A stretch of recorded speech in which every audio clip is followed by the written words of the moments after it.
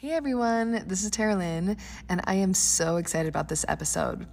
This is going to be part 2 in our 3-part series with Robin Davis about the internal voices in our lives. So if you haven't listened to part 1, which was episode 169, the internal voices that sabotage our lives with Robin Davis, go ahead and listen to that one first. In that one, Robin sets up the concept of internal saboteurs, the voices that kind of come in and just they hurt us and they don't allow us to live the lives we want to live. And then she also talks about the big main king of all the saboteur voices, which is the judge. Then in this episode, which is episode 171, part 2, she will talk about the other 9 saboteurs. So we just jump right into the conversation and discuss all other 9 saboteurs and their voices. And Robin explains to us how to identify them and see them clearly in our lives so they don't rule over us, which is really fantastic. I found it so helpful. And then the 3rd part will air next week, and that will be episode 172. And in that one, we'll talk about the antidote to these saboteur voices, and it'll be about the sage powers that we have that helps us rule our own lives instead of being at the mercy of these saboteurs. So I loved this conversation so much, and all 3 episodes, oh my goodness, I'm just totally loving them, and it's been so helpful for me in my own life. So I hope you love them. And again, the 3 parts are episode 169, 171, and 172. Okay, thanks guys.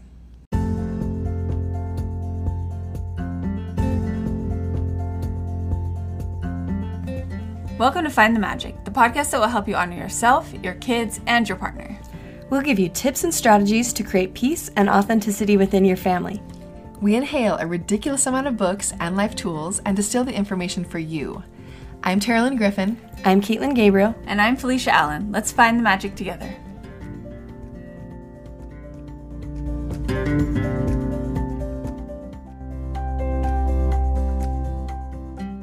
So we all have the judge.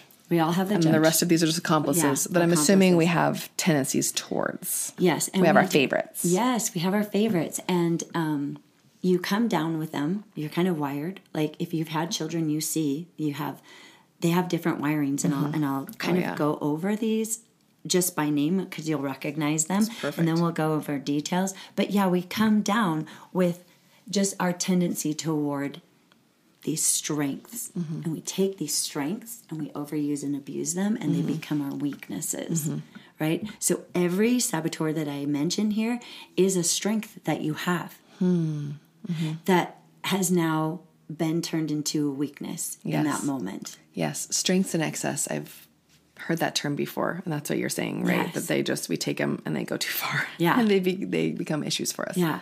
So the judge was appropriate at one time, but it's not going to be if we use it. And I also want to mention with the judge, I mentioned empathize, but I also know that people are like, hold up, I have to discern between things, right? I have to judge things in order to know what friends to have, what place to go, if the situation is in alignment with what I want. And I love to call that blameless discernment. Ooh, yes, I like that. Don't you love that? There's no blame. The judge wants to blame you or me or the situation. So we can counterbalance the blame with blameless. Like everyone here is doing the best they know how. Everyone is innocent in that maybe they're just reacting. Maybe they don't. We only know what we know, right? Right. And so we're blameless. And can we use the blameless and make a discernment from our positive brain? It doesn't mean we overlay toxicity and don't hide from it. We just actually say, oh, okay, I use my discernment, my experience, and I can make a good decision without having to blame everybody.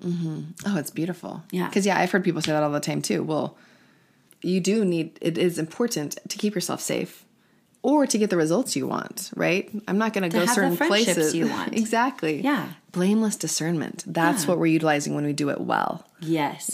I love that is the sage gift and power and tool. So if I want I love this idea that you are the 5 people you hang out with. Mm-hmm. Well, I want to definitely choose those 5 people that I associate with most. Yes. Bring those people into my friends. Yeah. So I don't have to be like, oh, you don't make the cut. You don't make the cut. Mm-hmm.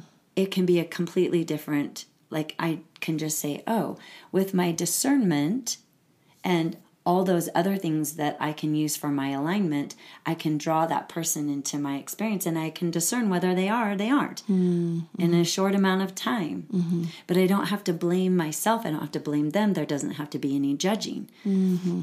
And I can always walk away from any situation with love and peace. Mm-hmm. It's beautiful. Yeah, I love it. Okay, so some of the other saboteurs, I'll go through them alphabetically, are the avoider. And I'll just give you a little paragraph little synopsis about where this avoider comes into play. Okay, so the avoider focuses on the positive and the pleasant in an extreme way. So just so you know, a little hint, this is definitely a saboteur I relate to. I think this is one that I relate to a lot as well. It's kind of funny. And while we read these and talk about them, you'll find the ones that like, oh yeah, I have an avoider saboteur that likes to speak for me. Mm-hmm. And don't judge it, right? Mm-hmm. Just laugh at it. It's fun. Okay, so it avoids difficult and unpleasant tasks and conflicts. Yes. If it's not fun, I don't do it. It leads you to the habits of procrastination and conflict avoidance. Yes. It results in damaging eruptions and festering conflicts that have been sidestepped and causes delays in getting things done. Mm-hmm. Its lie is that you are being positive, not avoiding your problems. Yep. I cannot say how much I resonate with that. That voice right there. And this is the fun thing. While you're hearing these saboteurs, it is a really great idea to name them. Mm-hmm. I love that you've already done that. So if you have a name for that, you can be like, what name? Because that is so helpful when you see the avoider come to play. You're like, oh, I see you. Mm-hmm. Joy, or let's not name it Joy, avoider. I don't know what I've named my avoider. I can't remember. I kind of try to keep them close to the name of avoider. So let's say it's avid or something like that, right? And I like to say, oh, I see you right now. I recognize you. Mm-hmm. And that just takes me one step away from my thoughts, one step away, closer to me, connecting to me. Mm-hmm. And then I can just play with that. I can laugh at it. I can recognize it for what it is. I don't have to act on it. Okay. I love it. Yes. The controller. The controller runs on an anxiety-based need to take charge, to control situations and bend people's actions to one's own will. It generates high anxiety and impatience when that is not possible. In the controller's worldview, you are either in control or you are out of control. While the controller allows you to get short-term results, in the long run, it generates resentment in others and prevents them from exercising and developing their own fullest capabilities. Its lie is that you need the controller to generate the best results from the people around you. That I can see being an easy one for parents to fall into. Oh, yeah. I mean, it's like the opposite of respectful parenting, right? But it's so easy to get, because you have these little people that you do actually have power over because they're smaller. And you think that through this controlling way, you can get them to do the things, but the long-term cost is, it's not the way to go. Exactly. It doesn't serve us long-term, but it's really easy, I think, to fall into that as parents. Yeah. You can get your kids to do what you want. Yeah. Through bribes and punishments, but it doesn't serve them long-term. It's going to have a cost. Yeah. Yeah. Controlling the situation. So it looks like a good idea because you might win that one little battle with your child, but the overall relationship, the overall self-esteem, the self-value, the trust in the relationship, it can whittle away at it. Yeah. And it's really fun also if not only to name these saboteurs, but to also recognize them, not only in yourself, but other people, because that gives you discernment. It's like, I can see the spinach in your teeth, but I can't see the spinach in my teeth. But I can see those aspects in other people. I cannot judge them for it. I can understand them. I can see like, oh, they have a controller saboteur. It's not them. They have a controller saboteur. They don't even know they have a controller saboteur. So it takes you one distance away from labeling people as controlling. You can see, oh, their controller just took over that situation because it thought it was the best way to handle it. And so I like that too. But it also helps you see those aspects. Like, if I can see it in somebody else, oh, then I can more easily recognize it within me too. I like that. In fact, if you see it within somebody else, you're projecting, right? So it is inside of you. Yeah, so, that makes sense. Yeah, you can only recognize it if it's what you do. So that's really good. The hyperachiever is the next one. So the hyperachiever makes you dependent on constant performance and achievement for self-respect and self-evaluation. It keeps you focused mainly on external success rather than on internal criteria for happiness. It often leads to unsustainable workaholic tendencies and causes you to fall out of touch with deeper emotional and relationship needs. Its lie is that your self-acceptance should be conditional on performance and external validation. So you and I are in the circus world. So you see performers who this is how they identify themselves. Like they're hyper achieving. They'll push their body farther than it should go. They'll say yes to things that probably should be no's because their life is being lived to have that external validation based on their performance, based on whether they win.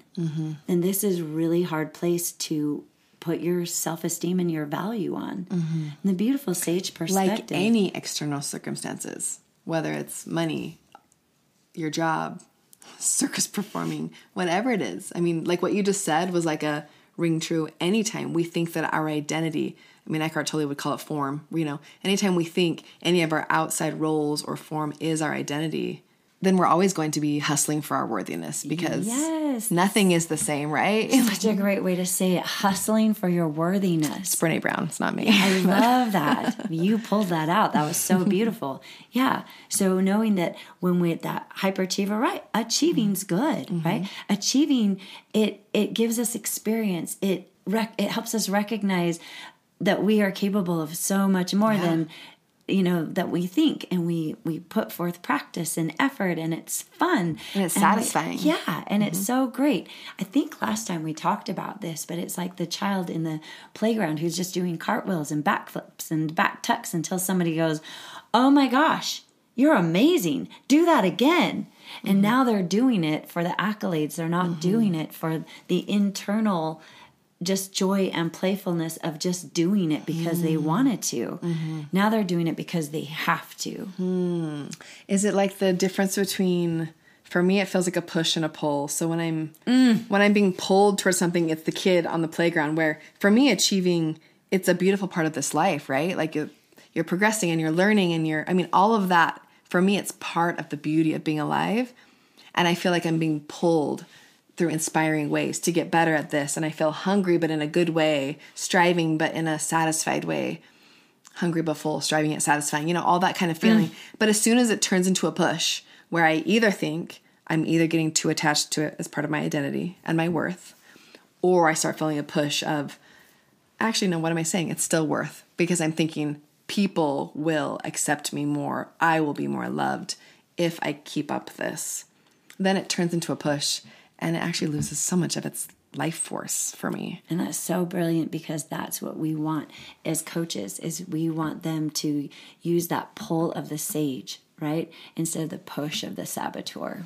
That's such a perfect way to say it. When you feel pulled, then this is for fun. This isn't based on, your value. This is just an expression of you. It's like that inspired action.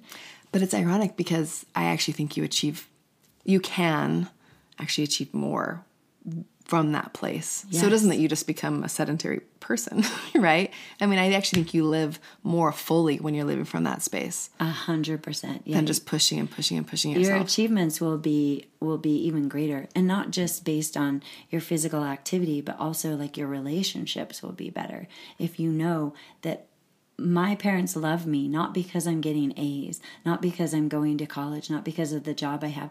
So many times when I work with kids, they think that they have to perform a certain way because if they don't, then their parents won't love them, that their parents won't approve of them. But I always teach them they do love you. They do approve of you.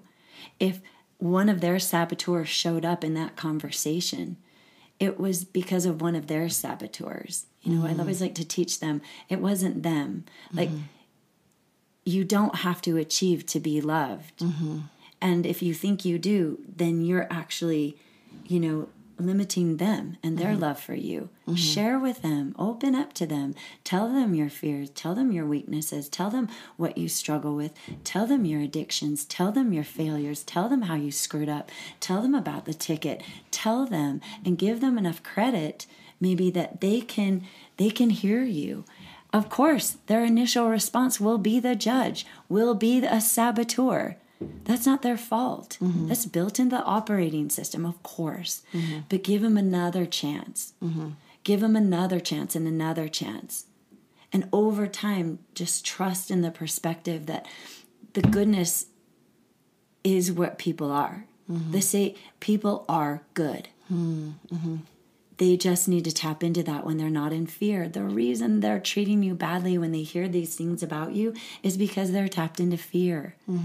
Every parent is so wired for that judge and that fear, right? Because it thinks it's going to protect them. Yeah. I think that if I have these rules for my children, that it'll protect them and they'll be the best person they're supposed to be. They could be, but actually it could limit that, And so, I don't know, I kind of just wanted to throw that part in there too. Yeah, that makes sense. Yeah. Okay, so hypervigilant is the next one. The hypervigilant makes you feel intense and continuous anxiety about all the dangers surrounding you and what could go wrong. It is constantly vigilant and can never rest. It results in a great deal of ongoing stress that wears you and others down. Its lie is that the dangers around you are bigger than they actually are, and that nonstop vigilance is the best way to tackle them. Yes. And I have a client that was a parent, and the fears of her children being kidnapped, the fears of, just that one topic of being kidnapped. It was at play all day, so many days, and we had to really address this hypervigilant of making dangers way bigger than they really are, and having to put that into an appropriate perspective. How much vigilance is appropriate for the safety of your children, for your safety.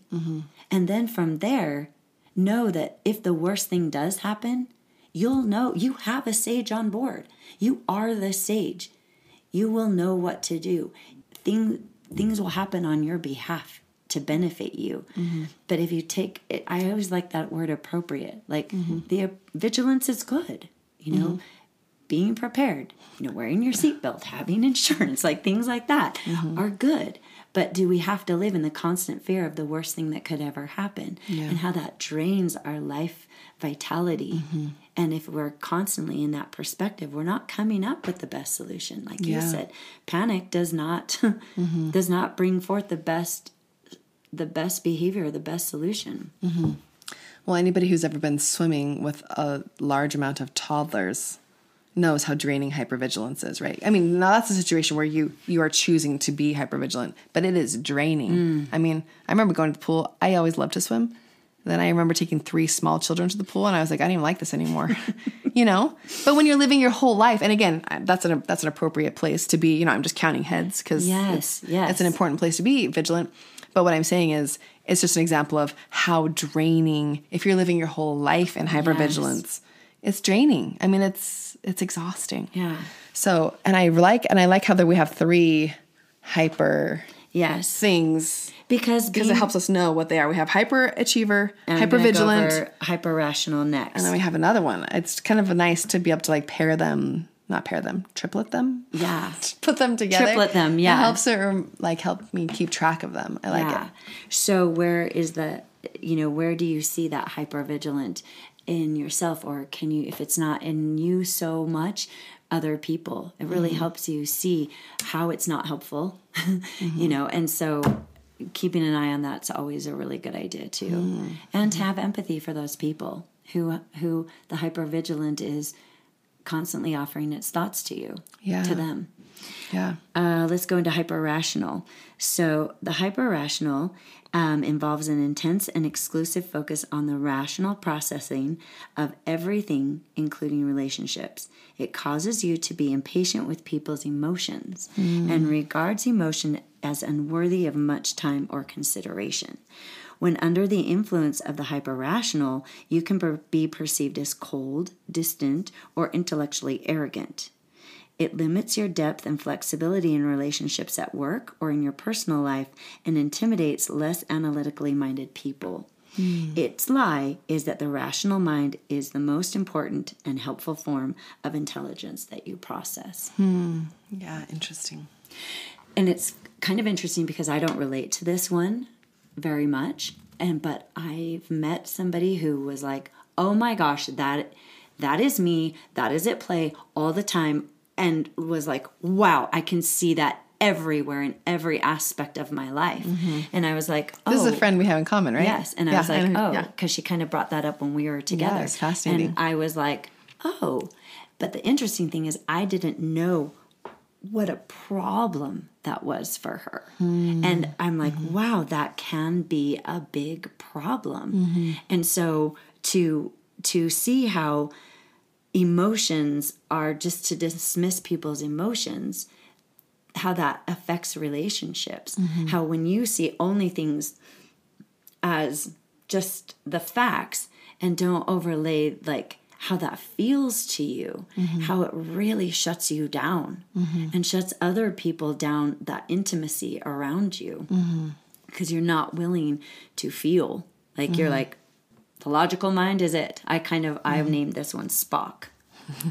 I like it. Because that's Spock, right? Like they believed that emotions, I actually named him Paul because that's my dad, but my dad is Spock too. And so I can see how that has affected my dad's relationships.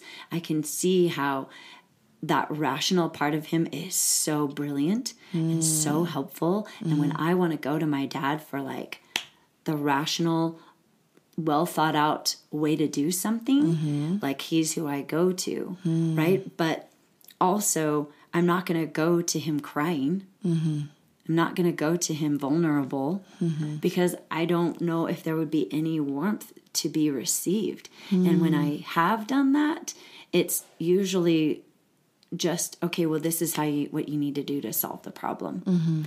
And really what I just really wanted is I wanted that love. I wanted that empathy. I wanted that validation a little bit. I just wanted that softness of the emotion and not the instruction book. Yes, that makes sense.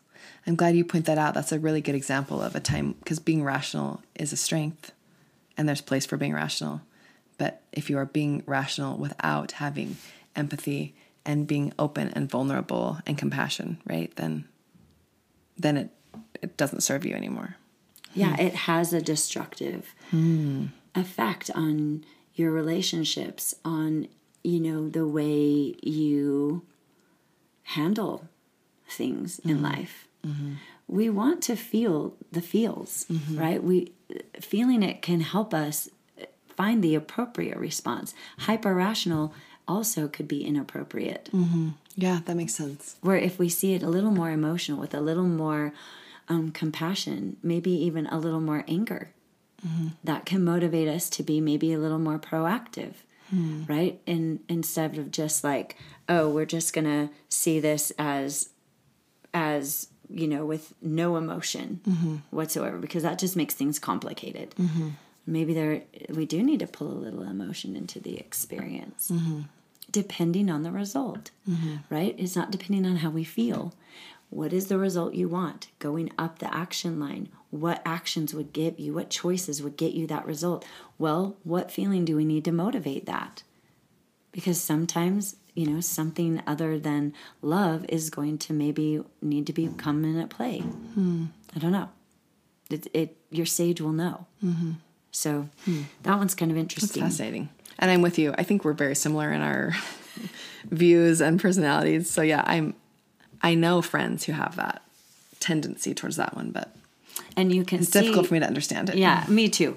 And you can see like that spinach in their teeth. You can see how that affects their life. Yes. In that hyper rational way. To be clear, not that I'm saying I don't, because of course I think we all have aspects of these, these voices, all of us. So I'm not saying I don't at all, but it wasn't like the avoider that every single word that I was like, oh yes, I've heard that before. Exactly. 100%. And we do have about 2 or 3 that really speak for us. Yeah. Okay, the next one is the pleaser. The pleaser compels you to try to gain acceptance and affection by helping, pleasing, rescuing, or flattering others constantly. It causes you to lose sight of your own needs and become resentful of others as a result. It also encourages others to become overly dependent on you. Its lie is that you are pleasing others because it is a good thing to do, denying that you are really trying to win affection and acceptance indirectly. So this is another one of my really strong saboteurs is the pleaser. It's a really good thing to be a pleaser, but you can take that too far. And it has a negative effect. It actually does the opposite. And this is why it's hard, because it's kind of like the hyperachiever. Like, I'm looking for external validation and I need people to like me, because if you don't like me, then I'm not likable. There's something wrong with me. So I've got to manipulate you in a way that I can people please you, and the way I'm manipulating you is I'm trying to get you to like me. So I'm telling you things you want to hear. I'm not being authentic. So the funny thing with the pleaser, the way this comes into a problem in my life is because I give so many compliments that no one believes me. You say that to everybody. Like, my daughter doesn't come to me to see if an outfit looks good.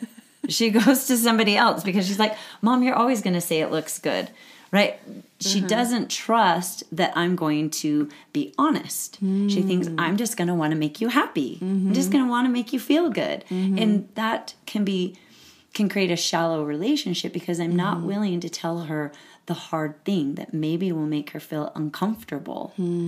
Right? And so that's something I'm really trying to work on is being honest, and of course trying to be honest in a kind way. Right. But if there is something that I don't like, that I need to communicate that instead of just saying yes all the time. Well, it pairs nicely with the avoider because you're avoiding the uncomfortable conversations. They come in. They're so helpful for each other. Yeah, they really do get along well. Exactly. What about where it says how the pleaser, they're trying to get affection they're trying to get it indirectly. So that to me is implying that, are you saying it's just better to ask for what you need or want directly instead of trying to hint at it or go through it the pleasing way? 100%. I think it's one way I do this is I'll tell people, so what do you guys want to have for dinner tonight? And I'm like, do you want Mexican? And they all know, well, Robin wants Mexican. Instead of me saying, just directly really want saying, Mexican, yeah. I would love Mexican. How does that feel for you? Would that resonate for what you want to have dinner for tonight? And we can have a conversation, but just to be more direct about what I feel, what I want, because then people aren't, do you want Mexican or do you, are you just throwing that out there because it's the closest thing or it's the cheapest thing? Like, no one knows actually really what you really think and feel because you're just being so, indirect about it to try to get something from them. Yes, that makes total sense to me.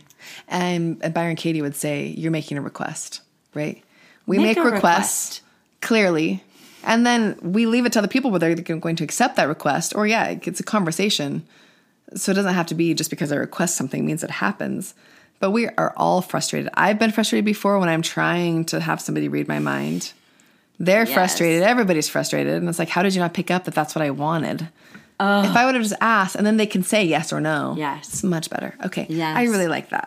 Exactly. And where I get into really big problems is because you start resenting. Mm-hmm. You start resenting people because you're not listening to your no's. And you're just a yes man. And you're constantly saying yes. Mm-hmm. And then people will let you say yes to everything for them, right? Like, oh, thank you. And then will you do this? And then will you do this? And when will you do this? And you're not like going inside and saying, do I want to do that?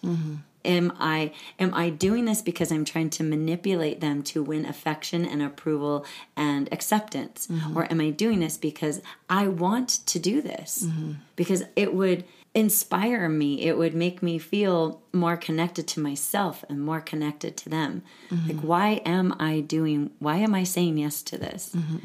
And if I feel a no inside, why am I not saying no? And then you can find that people pleaser every time. Yeah, I like it. So it doesn't help relationships. It actually hurts relationships. And they don't get to know you. A lot of times with my mom, I wouldn't tell her my opinion about a certain topic she would talk about because I was trying to avoid any confrontation and I just wanted to people please her. And then now I'm trying to actually speak for myself because I want her to know me. Not because I want to change her mind and not because I want to make her wrong or right, but because I want her to know me. I want her to know who I am as a human, what I actually think. And so it's been really fun because I asked her, it makes you uncomfortable when I tell you these things because we have different opinions on everything. And I said, but I want to share with you who I am. I want us to be able to connect in our differences. I want to see where you're right and I'm wrong. And I would love this to be, we can use these differences as a conversation piece, not to pick sides on a battle and find you're wrong about that and I have to fix you. But just like, who are you? Oh, interesting. This is who I am. Oh, interesting. And it's so fun to be able to recognize all these ways that I sabotage what I really, really want, which is true connection. Not just to get along with my mom. Yeah. And I no longer need to get along with her. I don't have to make her like me. I don't have to have her approve of me. I just want her to know me. I want her to know I disagree with everything, not to make her wrong, but just so she knows me. So it's not avoiding. I don't need her to like me. It's liberating. At all. Not even a little bit. But usually the more I share and the more authentic I am without making her wrong, the closer we're getting. It's really fun. It's beautiful. Because if I never share who I am with her, trying to please her, I'll never believe she loves me. Ever. Right. Because I'll know she doesn't know anything about me. Yes. But if I know she knows everything about me and still loves me, which she does, she always shows up as love. She always loves me. Her behavior might not always be my favorite, but in the end, she loves me. And that's so fun because now she's really actually getting to know me. Yes. So that love feels more real. And if she chose not to love you, you have already freed her from that because you are choosing to show up. Right. It's and not then obligated. Letting people do what they will with it. Yeah, I don't need her to love me at all. Oh, I love that. To feel like I'm a lovable person. I love it. I love that. So great. I think of all for me, my two things I want to be in my life, my ultimate goal is loving and authentic. Those are the two, like on my deathbed, my great grandkids, like that's, if I could choose a legacy, that's what I want it to be. And for me, that has to be, I have to show up and then you can choose to like me or not, but I can't compromise by not showing up as myself or else for me, that's like a deep, deep desire and then I'm compromising myself, right? Yes. So I would rather have people choose not to like me and be myself than try to bend to fit into what they're like. And again, this is coming back to the achieving thing. Ironically, I think we are all actually drawn towards authenticity. So when I show up as authentic, I'm going to have people like me and people who don't, right? If I'm trying to please and bend myself to be who they want, I'm still going to have people like me and people who don't. And frankly, I actually think it's usually more of the not because none of us like people who are, there's something that is slightly, revolting is too strong of a word. Creepy. But I think we all intuitively pull back from people who we sense are bending to be what we want them to be, right? Yes. I mean, we see in junior high, right? It's like the feeling that was in junior high everywhere. Such a great way to say it. Yeah, we should say that, actually. The people pleaser is like your junior high. Where you're just trying to be, like, everybody's just trying to figure out, how do I want people to see me instead of who am I, right? Yeah. And as soon as it shifts from, okay, how are people liking me? Oh, wait, I just did this and they laughed. Great.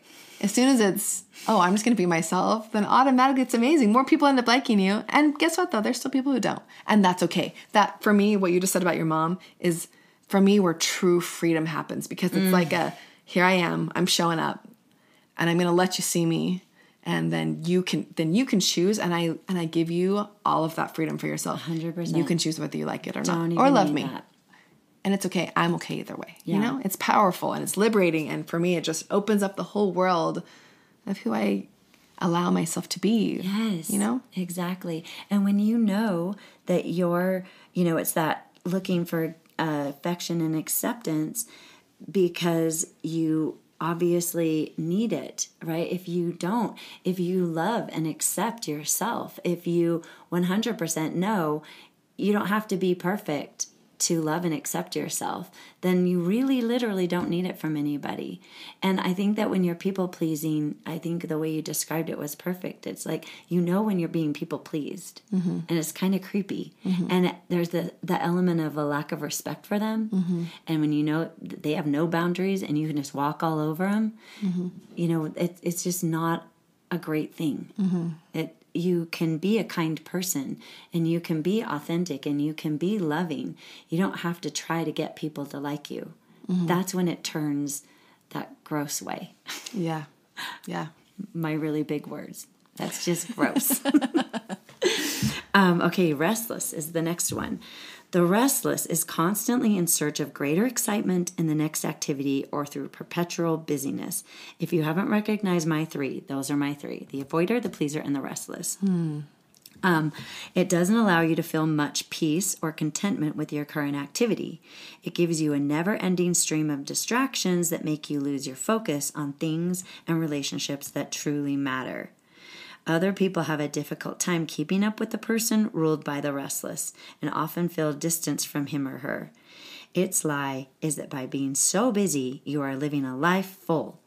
But it ignores the fact that in pursuit of a full life, you miss out on your life as it is happening.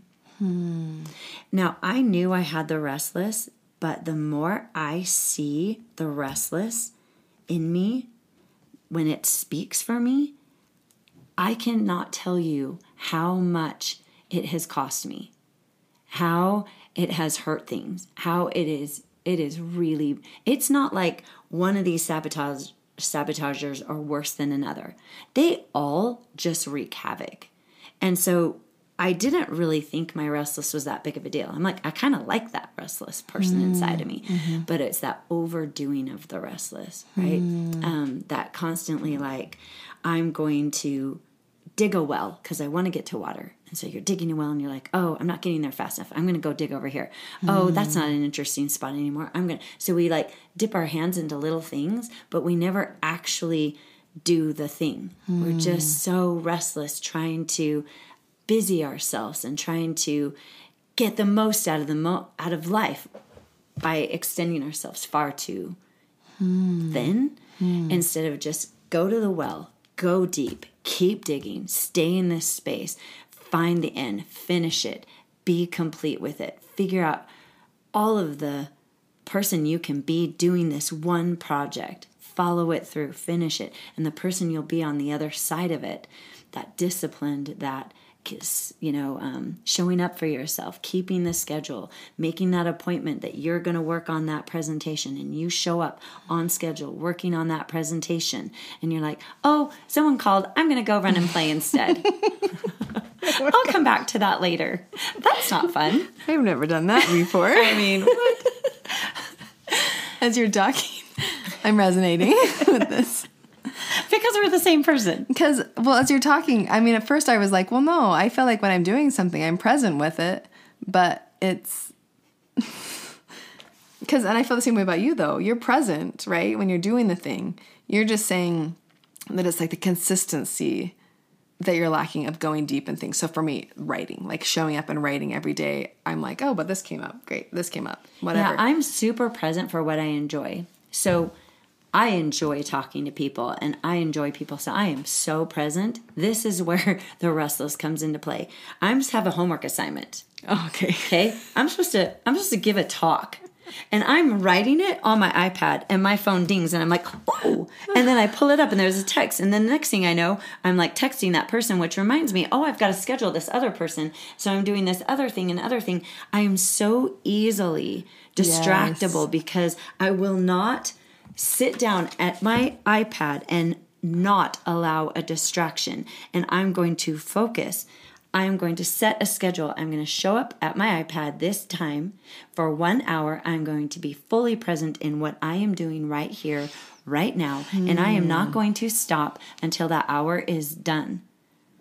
Right now, when I talk about that, I think, wow, what an accomplishment. I would feel so good if I did that. I would get so much done. It would be so deep and profound, and the layers that I would go deep within me to express that is so exciting to me.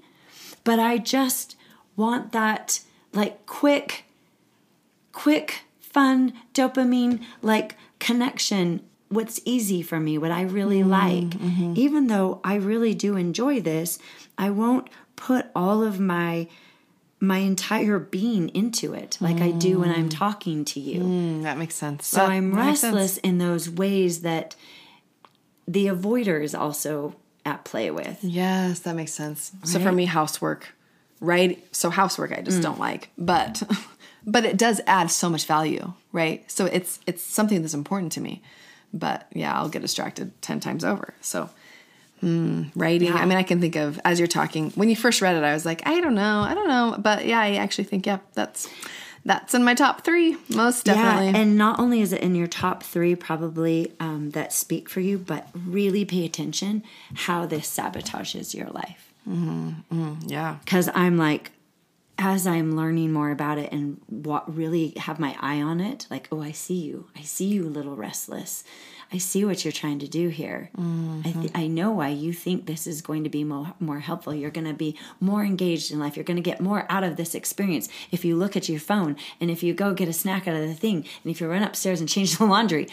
But you're actually going to get more out of life if you sit down and you actually go from beginning to finish with all of your presence and give it all of your time. Just this one thing at this one time. Everything. Robin, you're speaking to my soul. When it says that you think that you're going to miss out on a life, like that's what that saboteur is telling you. The lie is that by being restless, you're going to get more out of life. For me, I always am feeling like I want to squeeze all the juices out of life, always, like lick the batter. Like for me, literally, like I use that metaphor, like I'm licking the edge of the bowl because there's just so many amazing things in this life and I want all of them. So, and that's good. That part is good, wanting to like squeeze the juice out of life and live it fully. But if I don't allow myself to do the consistency of the things that get me where I want to go, like what are the things that I want? And am I setting aside the time for those things, even when they're long hauls? You know, the writing a book takes like hundreds and hundreds and hundreds of hours of focused, deep work. How is it ever going to happen if I don't actually sit down and do it? Because I'm just wanting to squeeze the joy out of every single moment, right? So, that's speaking to me. Yeah, it's a really big one for me, and one that I feel like that's probably causing me. You said it exactly right. It is costing me to put into my life, to create the life I really, really want. Like you were saying, I really, really want to write that book. I look at you doing a podcast. I want to do a podcast, but it would require me to sit down and learn all the details and the back end of stuff and organize, which I don't want to do. I want to go, I could go play pickleball. That's like fun and exciting and like stimulating.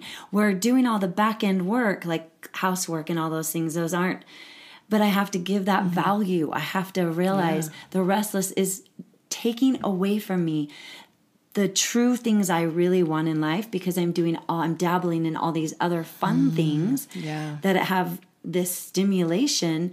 But like at the end of the day, if I say at the end of my life, I want to have placed value in the world, the value I want to put in the world, me, is a book, is all this. I've spent 54 years accumulating all the things that make me so happy and work so well.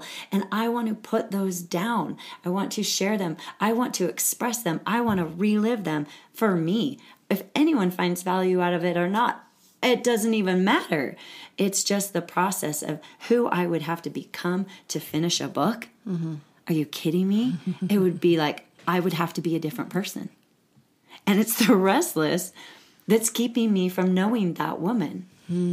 Well, it's not a different person. It's who you truly are. It's your sage, right? Right. So it isn't morphing yourself into something that you're not. It's simply uncovering that part of you and weighing out if it's valuable, right? Well, and she would be so different. Like she would be different in that I would write a schedule and I would keep to the schedule and I would take the distractions out and I would do the things. So I would be a different person. I would be closer to my sage. But the woman I am today is not going to write a book. Yeah. Because of the restless saboteur. Yeah. So how do you balance that with the living? So all those things that put us in that state of just like, I feel alive and those things that are, some of them are fun, some of them are rewarding, some of connection. I mean, even just conversations with people. I could spend all day just talking to people and be quite happy with myself. So are you saying that it's just with this, I guess it's like with all of those that you said, it's balance. Is it balance? Is that, what's the right word here we're looking for? To me, it's present moment focus at the task at hand without being allowed to be distracted. Okay. Right? Okay. So the restless is like, can you be fully present in what it is you committed yourself to do? Okay. Can I be fully present in, and a lot of people listening and being present is hard because their brain is thinking about where they're supposed to be next or the conversation they just had with their loved one before. Yeah. So that's a strength for us. But where that strength turns into a sabotage is when it comes to things we don't want to do. Yes. I'll spend an hour extra at the grocery store talking to the clerk instead of coming home and folding my laundry. Exactly. So that's where the balance is. So the connection, I'm with you. I can be present with the conversation. That one's not hard for me, but maybe for somebody else. We all have our things. Okay. So what you're saying is it's being present, and when we look at our time, are we giving the time to the things that align with what we want to achieve or value or whatever it is, and make sure that when we say we're going to dedicate time to something like that, we actually allow ourselves that and don't veer off. And whatever, even, I feel like most of the things I do, they're positive pursuits, right? But when they're taken away from something else that's also important to me, right? I need to look at that. Okay. And then, the part of the restless is that multitasking, right? Yes. Oh my gosh. I crack myself up. I will be trying to read something, and at the same time, I'm trying to do 6 different things at once. And obviously, all 6 things I'm sucking at. I'm not even doing one of them well. But if I could take all that energy and just do the one thing. And Eckhart Tolle, he talks about how being present, like when you're vacuuming, so much of the restless is I'm just trying to hurry and vacuum to get the thing done, to check it off the mark. But vacuuming is secondary. My presence of being, the being I am while I'm doing the thing I'm doing, that's part of that, like going out of that restless and just doing it for the being, who I'm being. I'm being methodical. I'm being present. I'm being peaceful. I'm being whatever it is I'm being. The vacuuming is secondary. That's not the focus. It's who I'm being while I'm doing it. So restless to me also means is while I'm at the iPad, am I constantly also being distracted by my brain? Or can I be like really deeply engaged in typing out the sound of the clicks, going deep into how I really do think about this, exploring how it affects me, like really going into the moment and juicing it out. But in that thing I think that I don't want to do, but I actually really, really, really, really, really want to do it because I want to be the person on the other side of that. I want to have that clean house. That feels so good to me, you know? And so, yeah, the restless, I guess I'm really talking about it because I really see what it's costing me. Yeah. It's beautiful. And I think it's an easy one to overlook and just think, me, whatever. Yeah.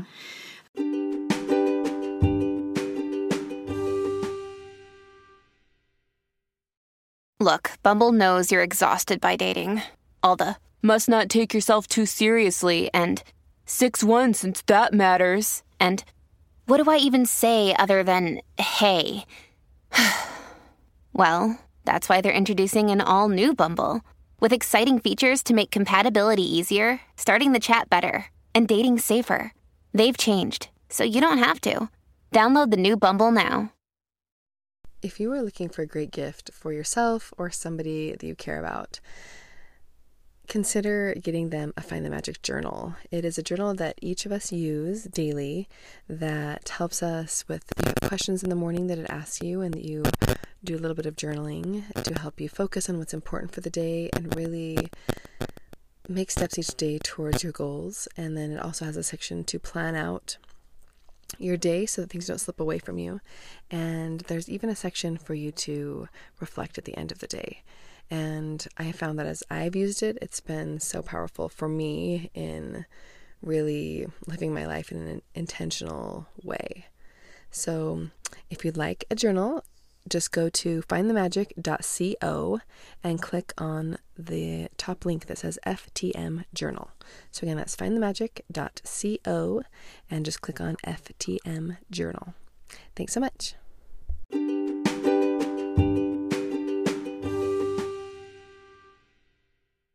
Okay, the stickler is the next one. The stickler is the need for perfection, order, and organization taken too far. Obviously, order and organization is a good thing. You know, doing your very best, giving it your best effort is a good thing. But the stickler takes that too far. It makes you and others around you anxious and uptight. It saps your own and others' energy on extra measures of perfection that are not necessary. It also causes you to live in constant frustration with yourself and others over things not being perfect enough. Its lie is that perfectionism is always good and that you don't pay a huge price for it. So I have a client who I just worked with, and I was like, wow, the stickler is strong in this one. And it was so interesting because there was a right and a wrong way to do things, period. And so at work, he would spend a lot of time on the budget because he felt like he had made a mess of the budget, and so he needed to fix it. So it had to be perfect in order to then hand it to the next person. Well, the problem was his job wasn't to do the budget. Oh. His boss was like, we have one of you and we need 50 of you to do what it is you're good at. The budget is not what we need you for. But because it had to be perfect, that thing that he was most valuable for wasn't getting the attention it needed. So we put it's so amazing because we do have a huge price. We're putting things on perfection that aren't necessary. So we're wasting a lot of time, putting a lot of effort and energy into something that actually is inappropriate. We are best use our time and our resources and our skill set over here. But because everything has to be perfect, everything we touch, we're wasting so much time. And it doesn't need to be perfect. So it's not even helpful. Yeah. Being a perfection isn't even helpful. And so Brooke Castillo and the life coach really introduced this thought that B- work. And the B- work, and Jody Moore has an entire episode on B- work. And it's so great. It helps you really see that we think that perfectionism is going to get us the result we want. But that's why it's so important to look at the result we want and then apply the right action line, the right choices to be getting the result we want. I want to get this job done at work. Putting any more effort into this budget is a waste of my time. It is not helping me get the result I need to get. And so the B- work of this budget, I said to him, can you hand this budget over now to this person? He's like, yeah, but I feel terrible because it's such a mess. And I said, but can this person take it from here and make a go of it? Well, yeah. And is your effort over here more valuable? Well, yeah. But he's so frustrated that it's not perfect that he literally can't let it go. Interesting. Yeah. So that perfectionism, and I sometimes do that. A lot of times I do it in funny little ways. Like I went snowboarding with my son, and I will mess with my boots forever. And I will tighten and loosen. And it has to be perfect. And finally my son said to me, he's waiting for me forever. And he's like, Mom, it doesn't have to be perfect. All it has to be is good enough to get down to the mountain. As soon as you start, and I'm like, and he's like, and if it's not good, we'll stop and you can fix it. You know, and I think about that all the time. My son has all these cool nuggets. He's taught me these little things he says. I will say that to myself probably 3 times a day. It doesn't have to be perfect, Robin. B- work is good enough. Save it for the things that do have to be perfect. You know, which is that even a thing? What is perfect? You know, I showed him, he did this project where he made his own jewelry, this own ring. And he's like, so you're saying this is perfect? And I'm like, yeah. And he's like, this flaw right here. And I'm like, I don't even know what you're talking about. Number one, I think in its perfection is that you had an experience, that you connected with your friend, you made a piece of jewelry. That was a new hobby. It was kind of fun just in the experience of it. The experience of it is the perfect part. But if you're going for the perfect product, the experience isn't going to be any fun. And there's no reward at the end. You're just like, that wasn't perfect. And it really goes along with black and white thinking, right? Like, it doesn't have to be perfect. So being a stickler, also, if you have to be perfect, then that everyone else has to be perfect. And you have this unrealistic measure that you're using against yourself and everyone else, and everyone pretty much fails. Yeah, that makes total sense. I have so many questions about this, but I'm assuming the antidote is going to be found when we go over. We're going to do another episode about the sage part of us.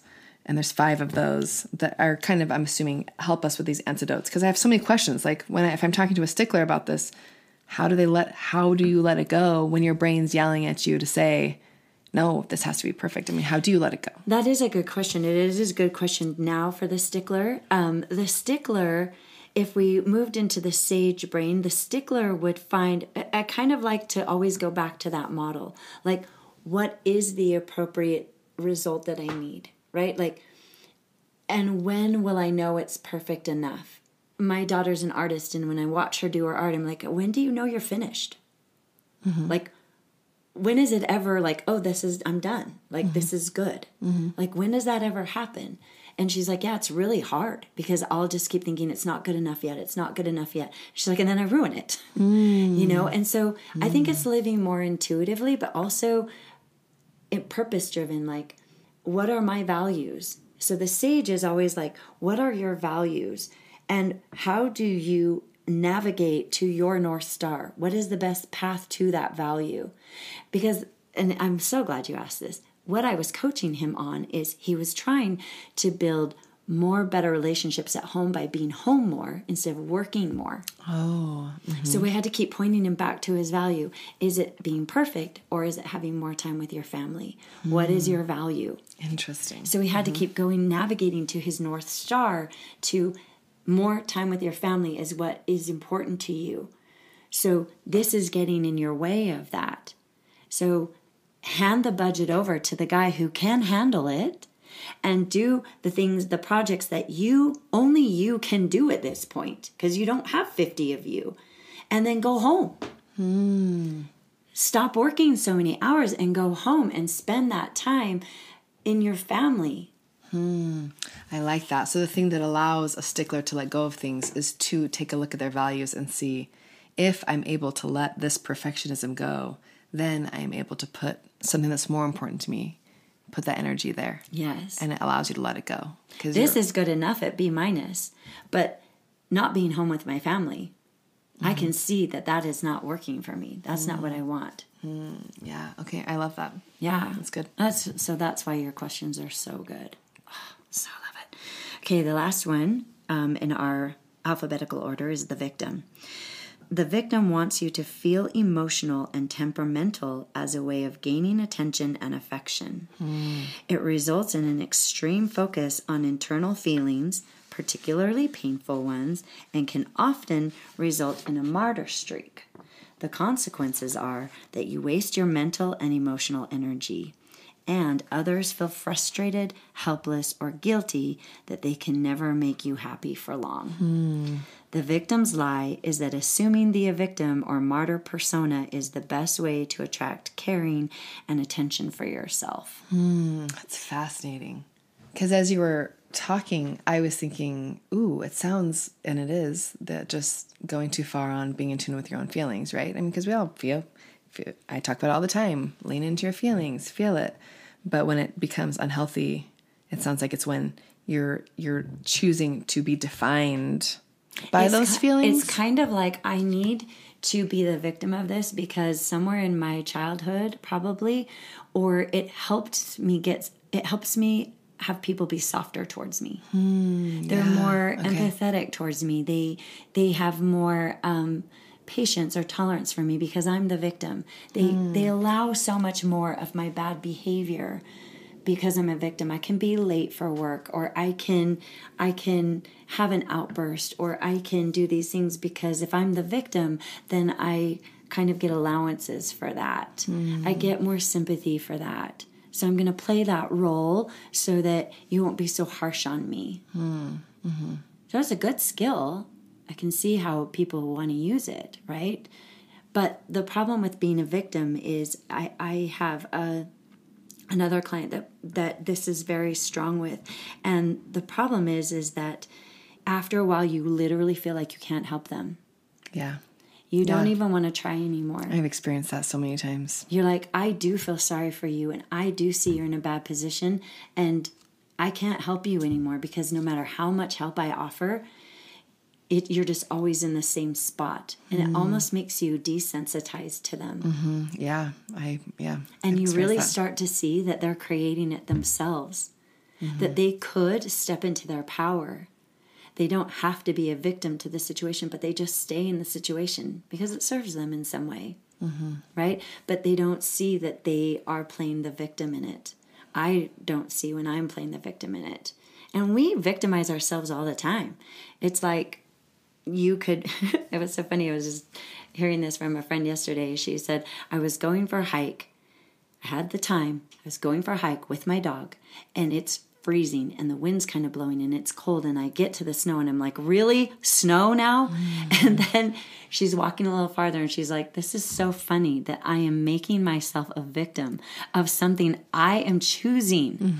And she said, I am not the victim of this snow. I am the victor because no one has made it this far but me. Like fresh snow no one had trekked on. And I love how she turned that to the extreme. I am not the victim. I am the victor in this situation. And so that victim is so seductive. It feels so good to be the victim sometimes, even though it's the worst feeling in the world, right? Yeah. Because it's so justifying. unaccountable. You feel justified because you're... And it feels good to have no accountability and to be able to blame everything on other people. There's something that's just relaxing about it, even though it's the worst feeling in the world. Yes. Right? And the problem is when you are the victim, there has to be a perpetrator. Yeah. And then you're always going to find somebody who's the bad guy. And that's also where your relationships are really in jeopardy, because with this person, I feel really scared to get close because I know I'm going to be the bad guy sooner or later. Everyone's the bad guy. Yeah. And I don't want to be the bad guy. So I'm going to distance myself from you, and I don't know how to help. And I know I'm eventually going to be the bad guy because no amount of help really works. Yeah. Oh, it makes total sense. Yeah. So I really resonated with that. Others feel frustrated and guilty that they can't make you happy for long. In all your relationships, they feel like the bad guy, and they are in your story. And so when I mention to other people, like right now, there's a real strong victim mentality.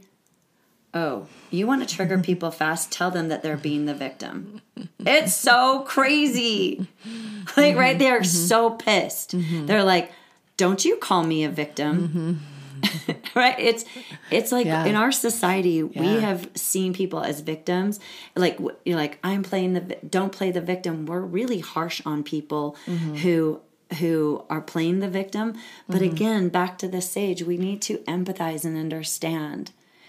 And in a way, like, help, but maybe not call them out on it, right? It's so interesting. I'm trying to learn how to navigate this as I coach, how to help them see when this victim mentality is showing up, but it automatically pulls in people's defenses. So if somebody says that to you and you're super defensive, you can start to see, oh yeah, I guess that victim is speaking for me. Yeah. So this one is the one I really want people to not identify with, but to just recognize you've used this as a tool to help people soften around you. That makes sense. We want people to be softened around us. We need to be soft around ourselves. But do we have to play the victim? And actually, you're probably going to get more softness from them when you're accountable. Now, I'm never saying you haven't been the victim of something, right?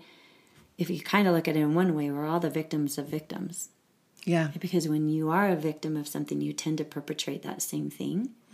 And so, of course, we are victims of victims. Every bad thing that has ever been done to us has been done to the person who did it to us.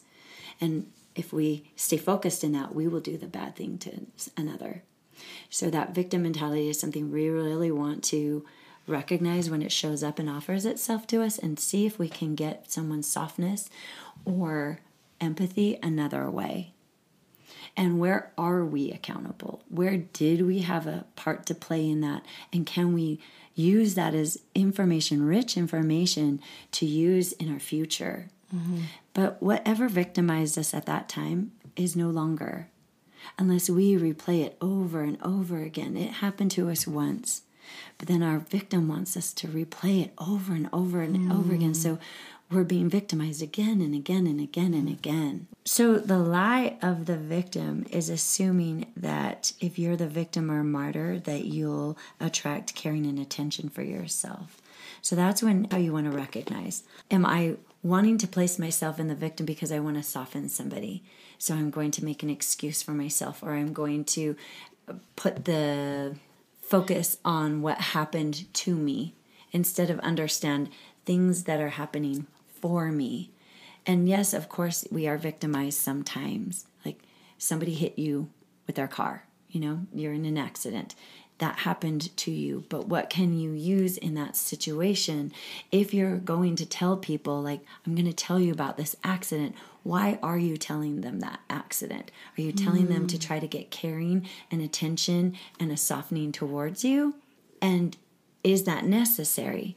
Can you tell them as a story without having to be the victim of it? Can you tell them, I don't know if that's making sense to people, like, yes, this thing did happen to you, but do you have to be the victim of it? Can you be a person that it happened to without overlaying that story? And I think there's power when you realize it happened to me. Then I don't have to keep being a victim now. Right? Yes. You see that with childhood stuff all the time. Yeah.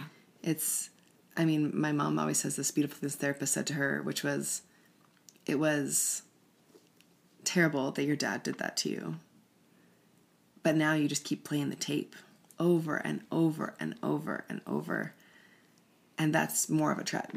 At this point, it happened this many times, but now you've done it to yourself so many more times, right? Yes. So your dad did it once, but you've taken that and played it over and over and over again to hurt yourself and feel the same thing. Go back to that same experience over and over and over again.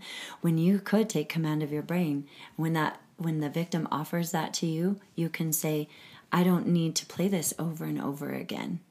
That happened to me one time. And then, does that where then you have your PQ things? Is that where then mindfulness comes in? Yes. Where you can say, I identify you. I don't want to play this tape anymore. I'm going to go now to this. I'm going to go to my breath. I'm going to go to, whatever it is your practice is going to be to build that bridge. Is that what you're saying? Yes, because this is what's happening now. In reality, this isn't happening. I'm in this moment. What is happening in this moment? Where am I? What do I see?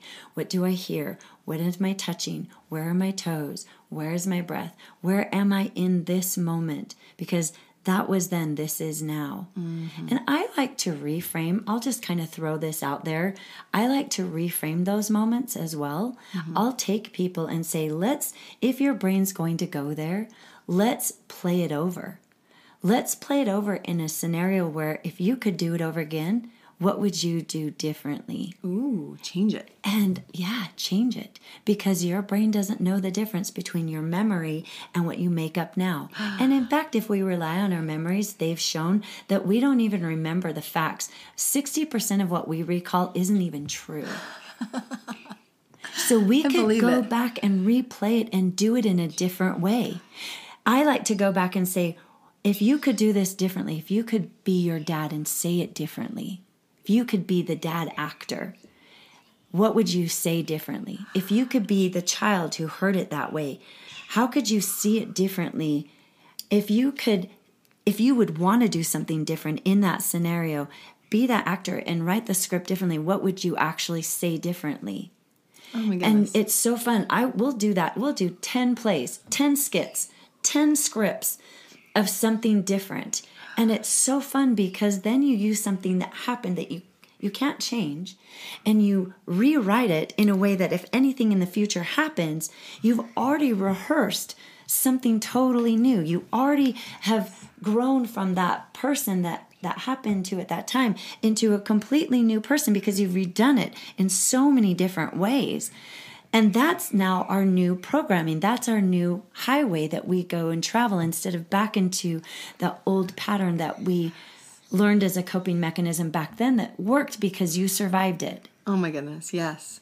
I tell people to do that with parenting. When something goes wrong or you lose, you yell or whatever, you can actually go back with your child that night and say, can we replay in our minds literally for that reason, that we are retraining the neural pathways in our brain by telling ourselves it's a story. But there's power in story. So I don't know why. This is like mind-blowing to me that we can it's a practice. Like we can actually take it into a practice and go back. And I have done, inner child work where you go back and you say the things to that child that the child needed to hear at the time. But this is taking, I feel like, to a whole nother level of go back, that painful memory, like go back to it and then just rewrite it and try it out. Try living, playing, actually putting in another tape. Yeah, because our brains will remember it. Yeah. Because you're right, our brains... We're just feeding our brains what thoughts and stories. Right. So why not choose them? Yeah. Oh my gosh. And you're not telling yourself, this is not reality, right? You're accepting that the reality is what happened, or your perception of reality is what you saw, but then you're just choosing to try on different pathways. Right. Oh, I love it. It's Brilliant. so fun. I had a young girl who she had a situation when she was young with a friend. And they were young, like 5 or 6. And this friend was a boy, and he did certain things to her. And that she has held shame about that for 15 years. And we were able to go back to that very situation, and we were able to empower her as a 5-year-old. What would you want to say differently? What would you want to do? And then the beautiful thing is we also didn't have to make him the villain. She could see that he didn't probably know what he was doing or the effect it was going to have. And so we had her come in as an adult, caretaking for a child, and what that adult would say to the child that would be appropriate, that wouldn't make the child bad or wrong, but that would be appropriate and helpful so that that child would see this is harmful behavior. So we played with so many different ways, and they went from her slapping him to her using her words to express how she felt. We used the adult coming in to protect her, and we used the adult to come in to educate and love him. And we must have come up with 10 different scenarios of how we wanted to reframe that and replay that and use that situation for a growth opportunity, for something to we healed this. And we we looked at it in every different scenario and we healed that, and we can go from here. We don't have to play out patterns that came from reactions from that situation that now at a 5-year-old is still playing out in the same way as a 15-year-old and a 20-year-old. We can heal that experience and get perspective, not only of you have nothing to be ashamed of. And this person was not a villain in the way that you've over made it. What's that word? We kind of read it in one of these. It's like just that judge has made it so much bigger than the victim has made it so much bigger than it actually is. If you try to really empathize with that person, not make it right. That's the thing, is love and empathy and compassion for both parties don't make it right. Nothing about the situation was right. But if we can grow as an individual in our empathy and our understanding and know really people are doing the best they know how in the environment that their brain is offering them under the sabotages that are coming into play, we really start to bring more humanity, because that's what we want to do, is we want to make everyone a human. And if we make them a victim or a villain, then they're not human anymore. Right. And humans are humans.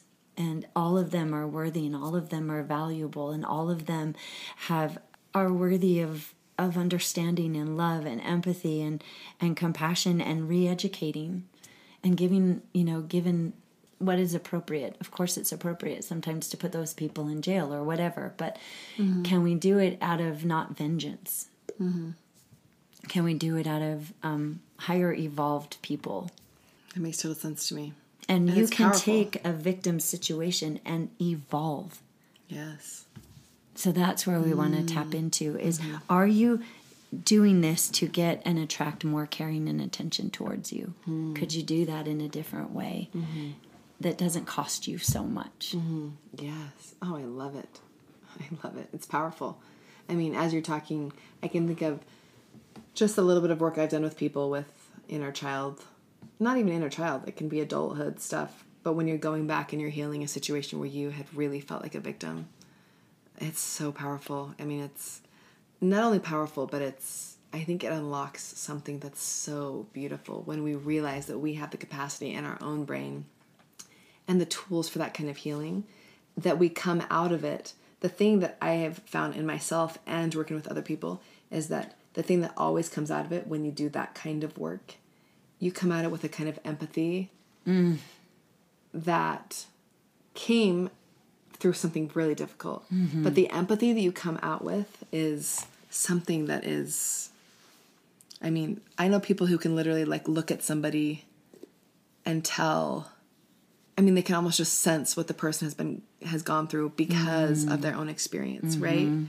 Which again is a beautiful gift that can also be, if you go too far with it, it can weigh you down. But, you know, it's a beautiful, beautiful, what I'm saying is it's a beautiful gift. And so what you're talking about here, I think, is really powerful for people. But the only way I was ever able to get out of a victim mentality was to see the other person's perspective. That's the only way I could get out. When I could actually put myself in their position and understand where they were coming from and what saboteurs were coming into play for them, then they made more sense to me. I understood them better, and then it was less about me and more about this was on them, this was their bad behavior, but doesn't define them, and it doesn't make them inhuman. Yeah, they aren't a monster. Yeah, no one's a monster. We're just humans, and that was the only way I could get out of my victim mentality.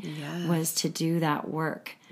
And I didn't have to make it okay. I just had to understand what happened there on their end. Yes.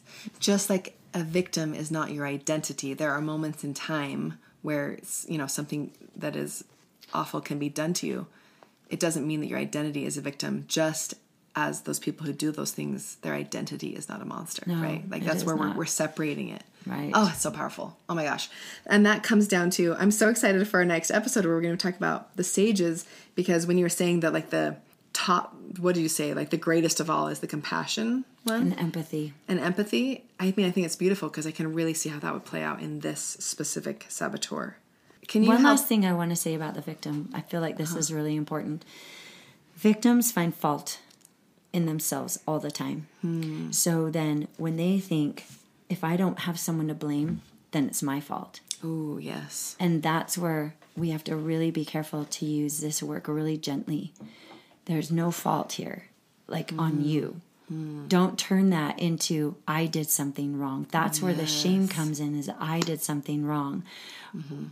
Can we use that blameless discernment and really do the work on what are the results I want out of, if the circumstance line was this the facts of what happened to you, right?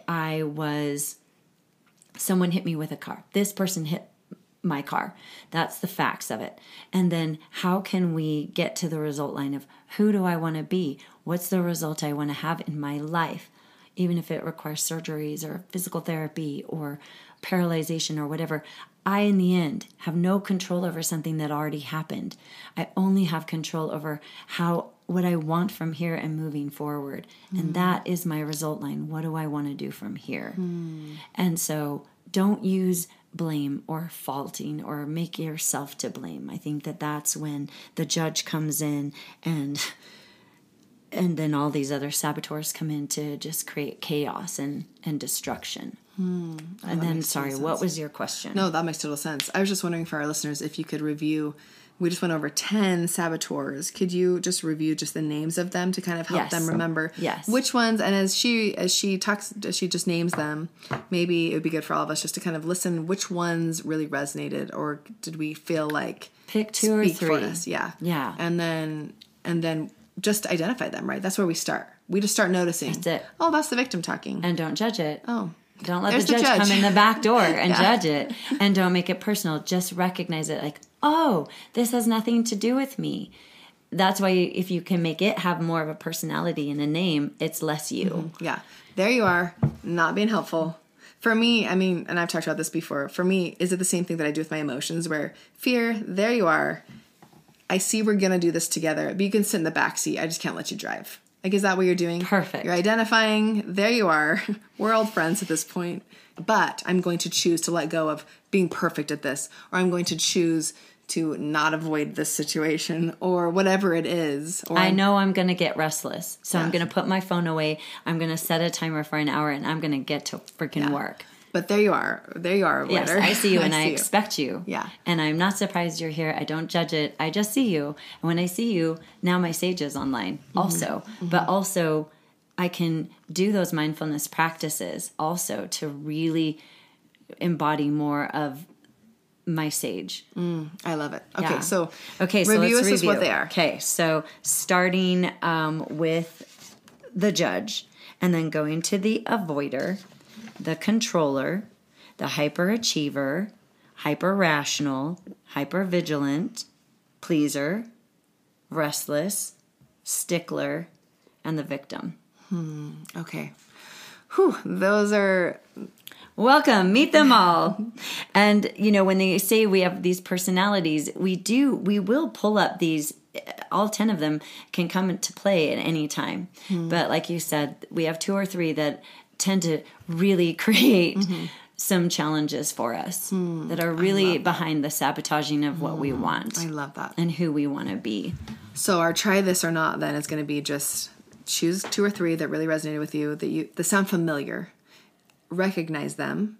And then in our next episode with Robin, we'll be talking about the sage, the power of the sages, which there's 5 of those, and really going into the kind of the antidotes to what to do, and maybe even a little bit deeper into the practices. What do you call them? PQ practices? Yes, PQ reps. PQ reps. Oh, I like it. So we'll go a little more deep into that as well to help us, give us even more tools than just recognizing it. I mean, because I think recognizing, being aware is so crucial. And I mean, the mindfulness just techniques I think are fabulous, but we'll go a little deeper in our next one. Robin, I'm loving, I mean, I could honestly talk all day about these. They're so fascinating to me. So tell us, if people want more from you or coaching or whatever, what is the best place to find you? Yeah, I would love if anyone has like, oh, wow, I can recognize this and I see this and I would have coaching on it because I'm not getting the results I want. That's what my coaching is to get you the results you want. So really, the best way to get in touch with me is my phone number, 801-529-5885. And you can leave me a voicemail or you can leave me a text and I'll get right back to you. My first session is free because I want you to have a session where you will actually have a tool to go home with, as you already have a tool to go home with from just listening to this podcast. So you'll have an idea of if I'm a good fit for you, if you find it of value, so you have nothing to lose if you just give me an hour of your time. So it's my passion. This is my favorite thing in the world to do. And so the fun thing about this is we get to look at your saboteurs together and know they aren't you. And we get to intercept those and really pull online the sage because all the answers are within you. Oh, gives me the chills. I love it. Okay, everybody, thank you for being with us here for this conversation, and let's find the magic. And thank you so much, Terlin, for inviting me. It's my favorite thing ever. I'm so happy you were here. So fun. Oh, Robin, I could just... You guys, can I just say something about Robin? So we have met a few times now for different podcast recordings. The first time we ever met, we didn't even record because we just started talking for so long. Robin's also the only person I've ever maxed out our recording time with. Because we're just kindred spirits. Oh my gosh. So much cool information. But thank you so much. I appreciate you. I love it. Okay, well, thank you.